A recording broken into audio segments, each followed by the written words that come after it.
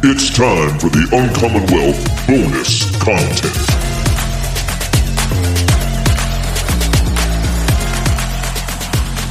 Hello, everybody. We are recording a bonus episode for the Uncommon Wealth Partners. Mike Bartos. Like this guy. Even more. Holy cow. Okay, first off, Aaron did such a good job getting him on the podcast. He's kind of a big deal. Yeah. Kind of a big deal. And I just loved hearing your enthusiasm through it because I was like, dude, this is like... So I'm geeking out. You're living your best life over here, which I love. So... Mike, thanks for being on the show. Yeah, that was fun for me to watch Aaron get so excited about that. And then also, too, just talking about his deadlifts and his lifting. And, like, he's no small guy. He's a big dude. Beast mode. Yeah. So that was fun to kind of just hear that. But I would also say just his thought process. Like, something that hit me really hard is the thank you notes. He's still, to this day, $18 or $8,000. You heard it. Yeah. We'll still write you a thank you note. I know. I was shocked when mine came in the mail.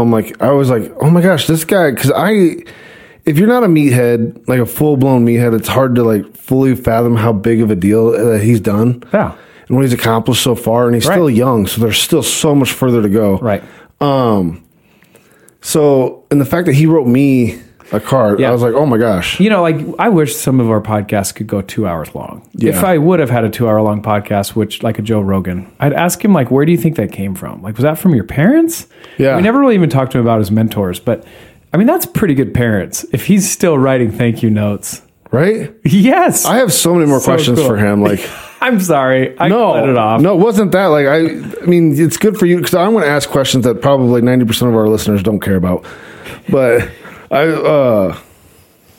it was a good one. I'm like, just to see how genuine he was. He really was. So I love the phases. He talked about phases of a business owner and how you first start. Candidly, it's a lot harder. So I love the advice that he gives other people, not to not start a business, but I just want you to be honest, eyes wide open. Here's what you're getting yourself into. And I think that's wise because the last thing you want to do is like, you know, be preaching cupcakes and candy bars, and then they get hit broadsided with what a business is actually and how hard it is and the sacrifices that you have to make. Yep. But early on, he talked about the sacrifice both him and his wife had to make. Yes. And I thought that was fascinating how unified they were to write a check on their wedding night.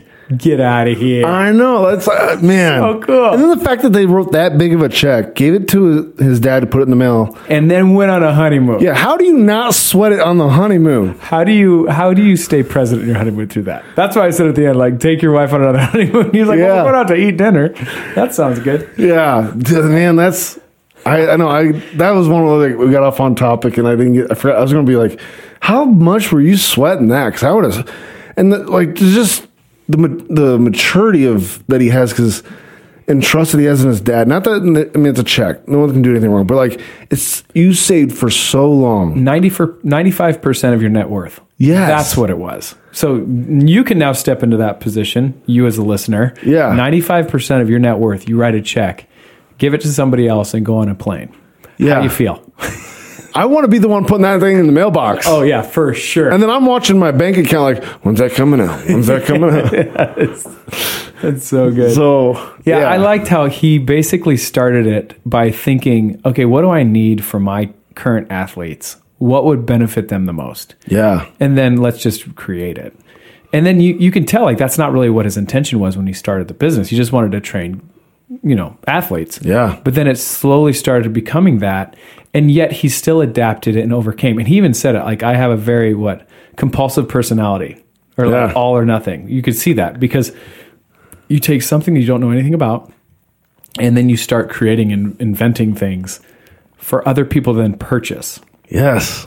Because it's one thing to be like, I'm doing it for myself, for my athletes, but then having other people then take the product and use it without you being there, like, that's not how you're supposed to use it, or like, you're going to break it. Yeah. It's only I may be pushing off my insecurities to other people, but anyway, I love that he was doing that, and it just kept evolving. Like, we just did the steel, what's it called? Stone of Steel. Stone of Steel first, and then we kind of adapted, and then it just grew from there. Sorry I had to put you on the spot, but I know that you like really like his stuff. No, I like his stuff. And the reason why you like this stuff is because it's really actually helpful. You're not just liking it because it's part of a brand. You're actually like, this is actually helpful for what I want to do.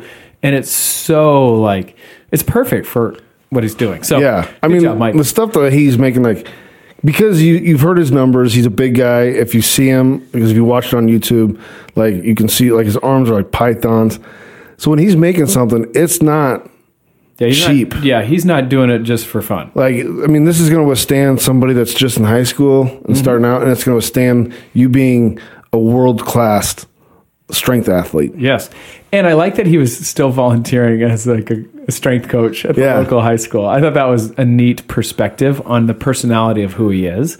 And then we talked about just being the first generational, like going to the junkyard in order to pay the bills the next day. Like that, there's something about character that's being built when you have to go to that level. And yet you're still dedicated enough to then continue going on. Yeah. So that's why it's super fun for you and I to see success at this point, because not only has he sacrificed, his wife has sacrificed as well. So and we're in it, because now then you're still writing thank you notes. You'd think like, hey, I'm going to hire somebody else to hire that. Not for Mike. Not for Mike. I mean, that guy, so he appreciates it and he knows it. And like, that's why I think it's so cool, because I know, again, this is probably not completely true, but sometimes us meatheads get a bad rap. You know, like, oh, you're dumb. But like, the guy's so intelligent, and then look at his EQ, just in the sense of like understanding everything, never getting away from like that appreciation of what people are doing for him to be able to keep building. Yeah, and I would say that Mike, although has a compulsive personality,